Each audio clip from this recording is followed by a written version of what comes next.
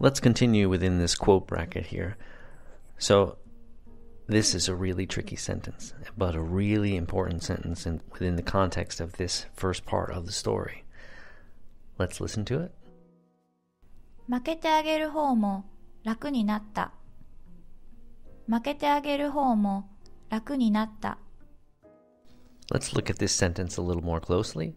First part, you have makeru, which is conjugated and means get defeated. Let's skip over teageru for just a moment. We'll talk a little bit more about that in just a second. Then you have ho, which means side, then the particle mo. Then you have raku, which means effortless, and then naru, conjugated to nata, which means become. So a very loose translation of this for now, just to give you a picture of what this part of the sentence means, is we don't have to try so hard to let him win. Now, in my little kind of nutshell picture of that sentence to you, I use the word we. We don't have to try so hard, right? But if you look at the sentence, there's no we there at all. What you have is this word side. And you might be wondering, well, why does it say side there? Well, the use of this word is actually telling the reader and telling Lord Tadanao, as he's overhearing all this, is that they're talking in terms of opposing sides, right? So they're on this side, he's on this side. So the usage of this word kind of suggests opposition.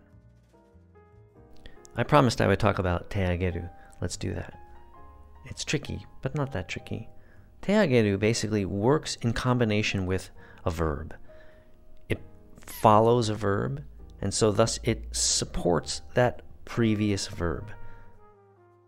When this verb makeru and this expression teageru work together, in this instance, what it means in a very strange way is that the retainers are gifting defeat to the Lord.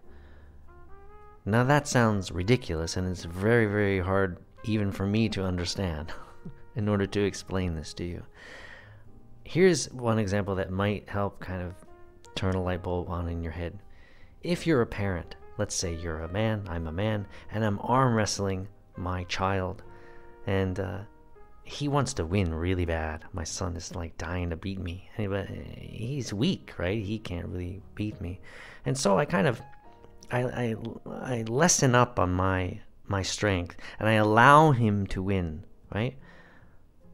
So by allowing him to win, I'm gifting him my defeat.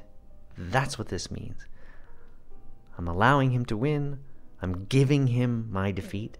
And that's precisely what this means in this part of the sentence.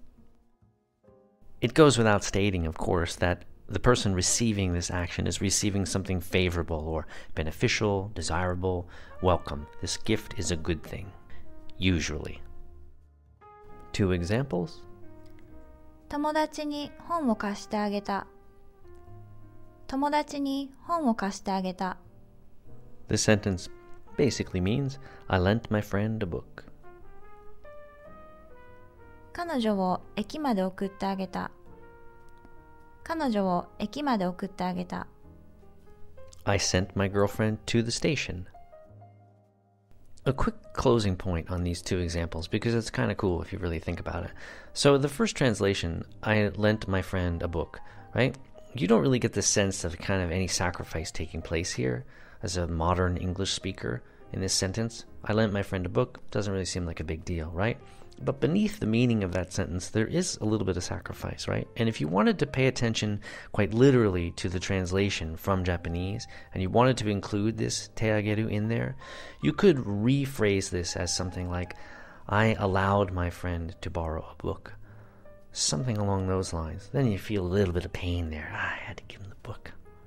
That guy's probably never going to give it back. Don't lend tools to anybody, by the way. That's what happens.